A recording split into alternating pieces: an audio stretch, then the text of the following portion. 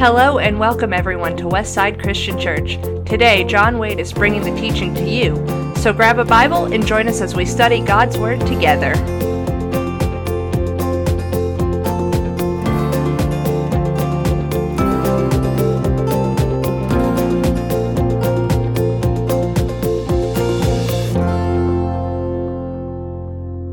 It was a serious moment. They all knew it. Jerusalem was a dangerous place for any Jew these days, with all the Roman soldiers around. But for Jesus, it was even more dangerous. Jesus had made some powerful enemies among the Jewish leaders.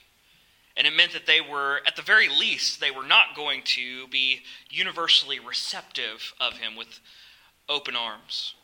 And at worst, well, they tried not to think about what it would mean at its worst when the leaders wanted Jesus dead.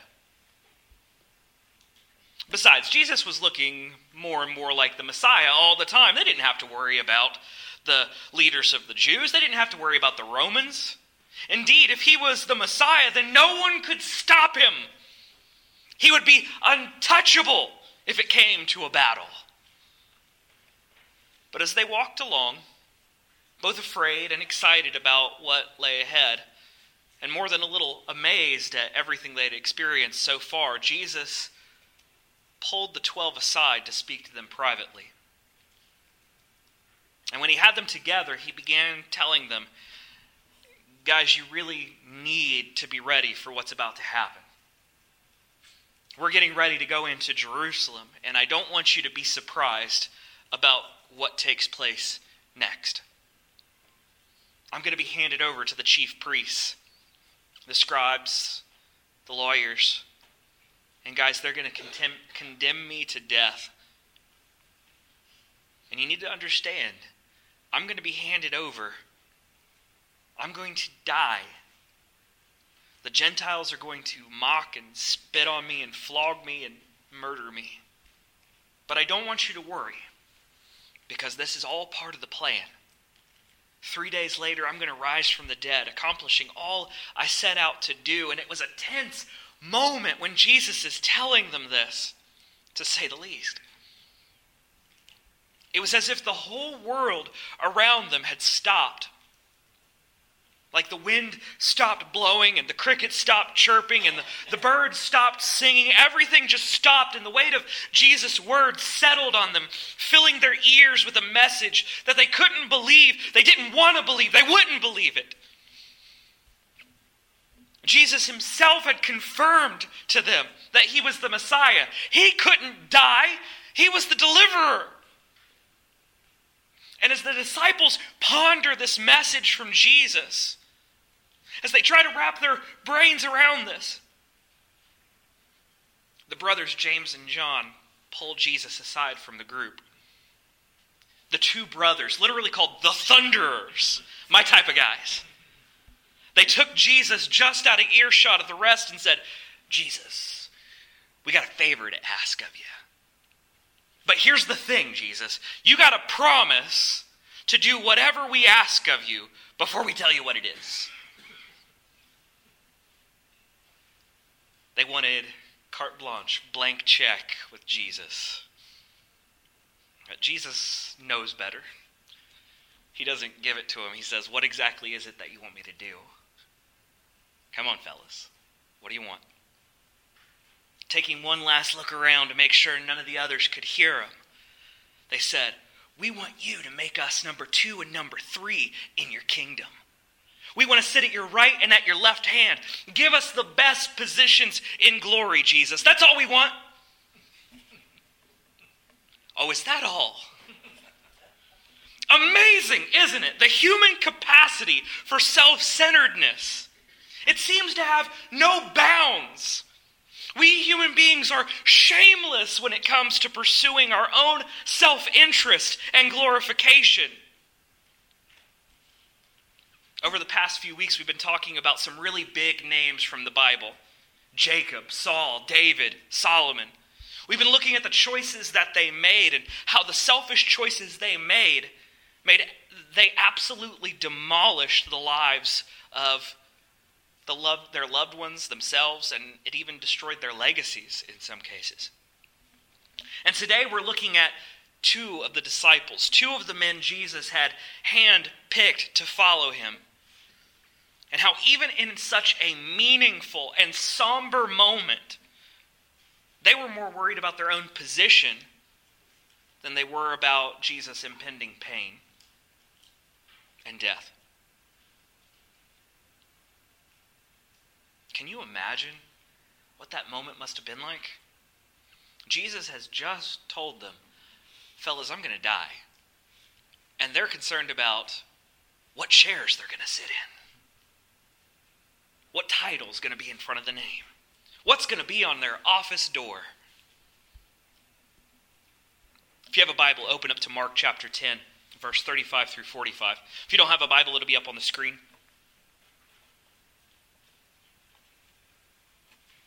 It says this: James and John, the sons of Zebedee, came up to him and said, "Teacher, we want you to do for us whatever we ask of you." And he said to them, "What do you want me to do for you?" And they said to him, "Grant us to sit, one at your right hand and one at your left, in your glory." And Jesus said to them, "You do not know what you are asking. Are you able to drink the cup that I drink, or to be baptized with the baptism with which I am baptized?" And they said to him, "We're able." And Jesus said to them, "The cup that I drink you will drink, and with the baptism with which I am baptized you will be baptized. But to sit at my right hand and at my left is not mine to grant, but it is for those for whom it has been prepared." And when the 10 heard it, they began to be indignant at James and John. And Jesus called them to him and said to them, "You know that those who are considered rulers of the Gentiles lord it over them, and their great ones exercise authority over them. But it shall not be so among you. Whoever would be great among you must be your servant, and whoever would be first among you must be slave of all. For even the Son of Man did not come to be served, but to serve, and to give his life as a ransom for many." Jesus had just finished telling the disciples exactly what's about to happen. He's told them that things are not going to be all rainbows and butterflies and handshakes and kisses when they get to Jerusalem. Things might have been tense when they were in Jerusalem the first time, but nothing like what they're about to experience now. The chief priests might have wished they could kill Jesus before, but now they were actually going to go through with it. And in the middle of this really serious conversation, the Sons of Thunder decide to pull Jesus aside to talk about who's going to get the corner office. Jesus is trying to prepare them mentally for the fact that he's about to die a very gruesome death. And we know from later on in Gethsemane that Jesus is in anguish. He's about to suffer an unimaginable amount of pain, and he's a little afraid. We know he even prays, talking to the Father, "If there is any other way we can do this, please let's go with that option. But not my will, your will be done." Jesus is already feeling the weight of the task that's to be done. And James and John want to negotiate better positions and perks for themselves. If I was Jesus, I would have been ticked. I would have smacked him upside the head. "Really? That's what you want to talk about right now?" But Jesus simply responds to them, "You don't know what you're asking me." And they really don't. Jesus is a lot more patient than I am. They still don't quite get it, do they? They're not asking to die beside Jesus. Don't misunderstand. This is not a moment of profound faithfulness for James and John where they're like, "We're ready to die beside you, Jesus." No, they're asking for positions of honor and glory and authority in his kingdom. And my own opinion based upon the text is that they still thought that there was an immediate and earthly kingdom that was about to be established. I think they thought that the revolution against Rome was about to take place. And they wanted to make sure that they secured their positions of authority before they all got assigned and taken. They don't know what they're asking. Jesus asked them, are you able to drink the cup that I drink? Or be baptized with the baptism with which I'm baptized? Jesus asks, you want the position, but are you prepared for the full weight of what that means? Are you prepared for the consequences of what you're asking? Do you know the full details of what it means? You want to drink this same cup? You want to be baptized with this same baptism?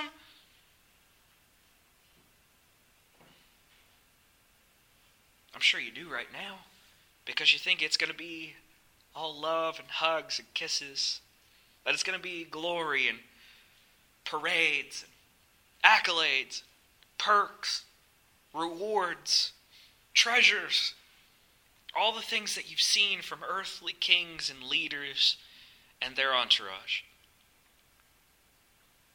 You want to drink the same cup I do when all the people love you and look at you and fawn over you. But will you want to drink from my cup when it's full of suffering and pain and wrath?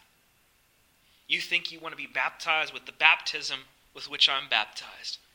But what happens when that baptism is real and it's not just symbolic, that you actually go down into the grave? That you die because of my name? What happens when you finally realize that I'm actually gonna die? What happens when you realize that you're going to die because of my name? What then? Will you be so excited to be at my side, to stand beside me then?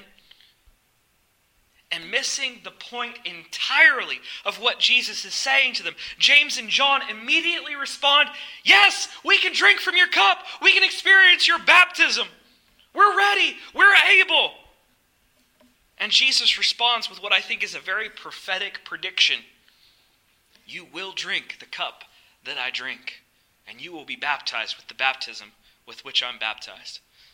You will suffer and you will die in my service. And it's true. While John's the only disciple to not die a violent martyr's death, he would be exiled, most likely sometime between 81 and 96 AD, to the island of Patmos, where he would live out most of, if not the entirety of the rest of his days.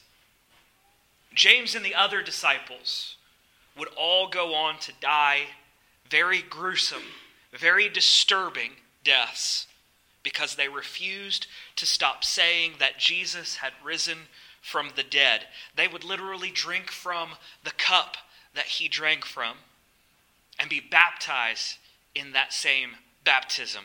They would die. They would suffer in his name. According to Acts chapter 12, verse 2, James would be killed by the order of King Herod with the sword, meaning that he was beheaded.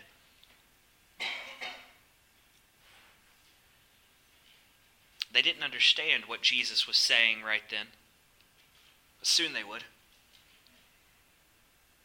We see Jesus next do something very interesting. Jesus tells James and John to sit at his right hand and at his left hand are not for him to grant. It's interesting, isn't it? Jesus is God, fully and completely, yet he says, this is not my job. I don't get to tell you if you can sit at my right and at my left. Who has that ability then? To whom does that right to grant positions belong? To the Father. We see Jesus, even though he is fully and completely God, lovingly submits to God the Father's will and plan. And not just in the big picture of him dying on the cross, but in the little details, like who's going to sit where? Who's going to sit at his right hand and at his left hand in glory? Jesus isn't jockeying for position and isn't haggling with the Father over the seating arrangement. Jesus willingly submits to the fullness of the Father's will. And I know that's hard to grasp. I know if you're thinking about that really deep right now, you're like, all right, I don't get that at all. I understand. I get it. This is one of the most profound, deep, difficult, and interesting truths of the Christian faith.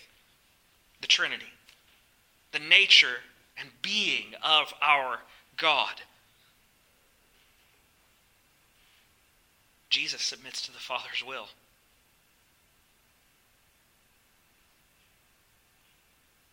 And honestly, I think we do better to look at how it forever changed the world than to try to wrap our brains around an infinite God. Look at what he says. He did not come to be served, but to serve. He did not come to sit on a throne here and now. He came to die.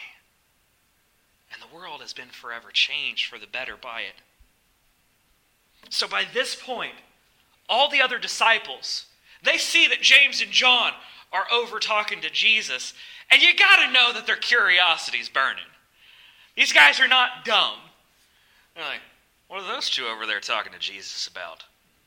Let's listen in. And they start listening in on the conversation, and they kind of pick up on what's going on. And they're not exactly happy about it, are they? The ESV translates it that they were indignant. Such a good word. We don't really use that word often in our culture, do we? Indignant. They were indignant. They were angry. They were offended. They were incensed. The word even has connotations relating to shuddering and quivering. Have you ever been that angry? That you shuddered? That you shook? That you quaked? When's the last time you were that angry? I've not been that angry that often. I get angry a lot, but not that angry. Okay? That's a whole nother type of anger when you're, that's indignance. They were indignant.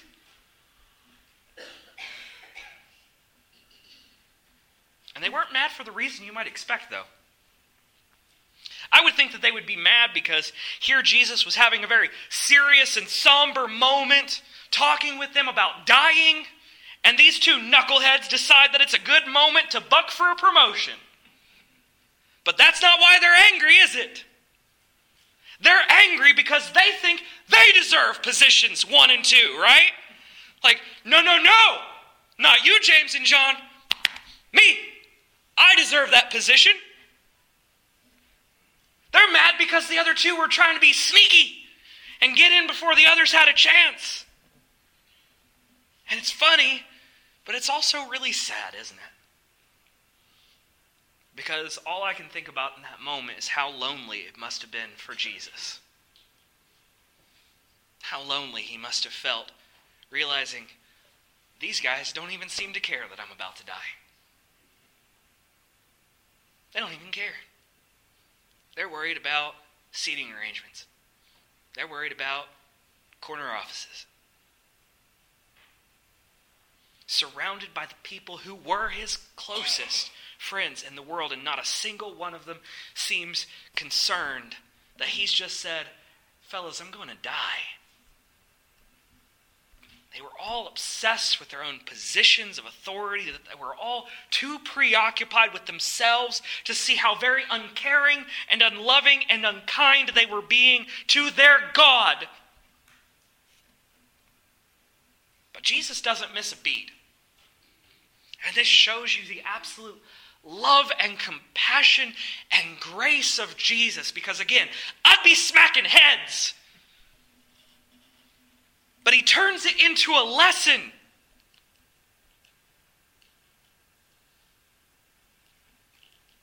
Probably ends up saving James and John from a beating from the rest of the disciples too. He draws all of them together close. He says, guys, come in close. Huddle time.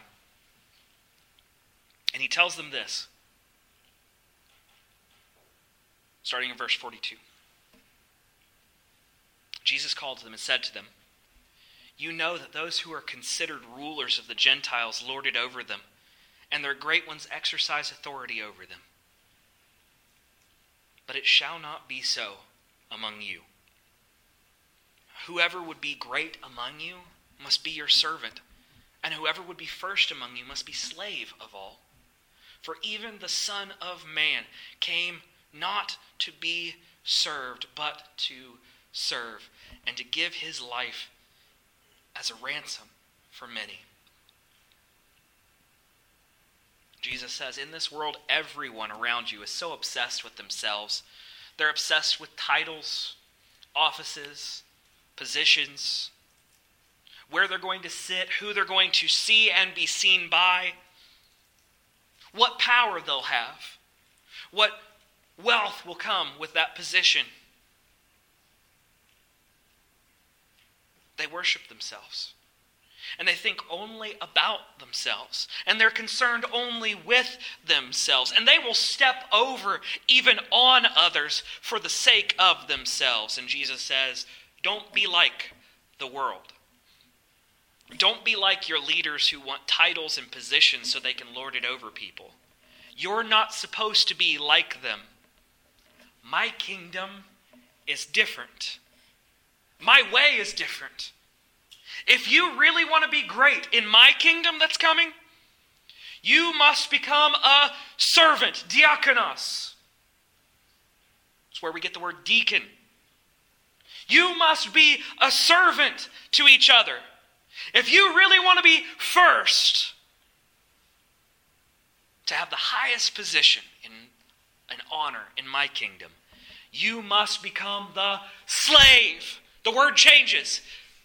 Servant, slave, doulos, of all. Slave. You want to have the highest honor? Go do the most menial task for the people that society looks upon with the least import and as being least valuable. And oh, how violently different that is from the world around us. When you look at culture, you don't see that type of behavior. You see the opposite. And what's really bad in our culture is that it masquerades as being service. We go out and we pretend we're doing good for the sake of the people, while all the while we're getting our tax deductions for it. All the while we're getting titles and positions for it. You honestly think that Zuckerberg over Facebook cares about the people that he gives money to? You're fooling yourself. It's all a giant game to these people. Political and corporate musical chairs. You remember that game growing up? You remember how we tried to kill each other as little kids? Just to be the one who had the chair? You remember that? I loved that game as a little kid. Especially because I had the bump down. The hip bump. You know the hip bump. Everybody knows the hip bump when it comes to musical chairs. You boom! Knock them out of the chair last second. That game comes so naturally to us as little kids. We get it. Because we know all about self. We know all about self-interest. We know all about wanting that one chair. And oh, how silly it is, isn't it, to want a chair, but we want it. We want that seat. When I was little, I played for blood with that game. I wasn't about to lose my rightful position on the chair. No way, no how. I swung my hips and put my full weight into it, knocking the other kids out of the way so I could have my chair. Especially the little girls, because those were the easiest to get out of the way first, right? Like, we play strategically. Because the girls were all really nice as little kids. I wasn't. All right? They were all sweet and running around, having a good time playing this game. They don't really care who wins. I'm like, my chair! Boom! And that's exactly how our world is. Just change the name from musical chairs to politics. Change the name from musical chairs to business. And maybe you've seen it firsthand. At work, or even in your family gatherings. You've seen the bumping take place. People throw their weight around and knock people off whatever chair it is they're after. But you, my friends, are commanded not to be so. Jesus commands us as his followers, stop worrying so much about your position and start working on your posture of worship. We're all so focused on sitting in the chair and which chair we'll occupy that we've missed the point that we're not supposed to be in the chairs. We're supposed to be on our knees before the throne. We're supposed to be bowing before the eternal God, praying, "Forgive us our sins. Wash us and make us righteous and clean." We should be on our faces, and instead we want the lazy boy recliner.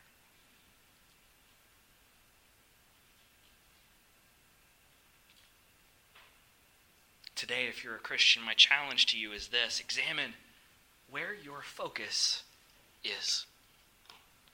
Is your focus on that position that you're after, when it should be on your posture of worship before the eternal God? Who are you making your life and your work and your play about? Where is your focus? But today, if you're not a Christian, my call to you is this, my challenge to you is this: repent and believe in Jesus, the one who loved you enough to die in your place. The one who loved you enough that even though he deserved the position of authority, even though he deserved the eternal throne, and he deserved to be made a king and heralded and worshipped here and now in this world, he deserved everything that we could give him and more, eternally so. He chose to come and serve and die. Repent and believe in this Jesus. Believe in him. Trust him. Stop suppressing the truth and resisting the call to come and kneel before him humbly. Stop worrying about your chair. Stop worrying about your position and start focusing on your posture of worship before God.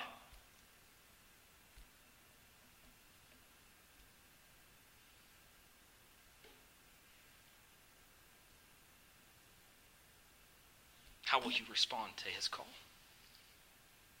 We're going to have a time of invitation right now. And if you are ready to respond to what Jesus has done, if you are ready to receive from him grace and life, this is the moment. You are here today for a reason. Come forward and confess that he is Lord. I want you to do that as we stand and as we sing together. Thanks for joining us for the message today. If you would like more information about this and other teachings, or you'd just like to know more about Jesus, visit our website at wccjb.org or come visit us at 1405 Persimmon Ridge Road in Jonesboro, Tennessee. Check our website and Facebook page for service times. We hope you join us again and that we'll see you soon.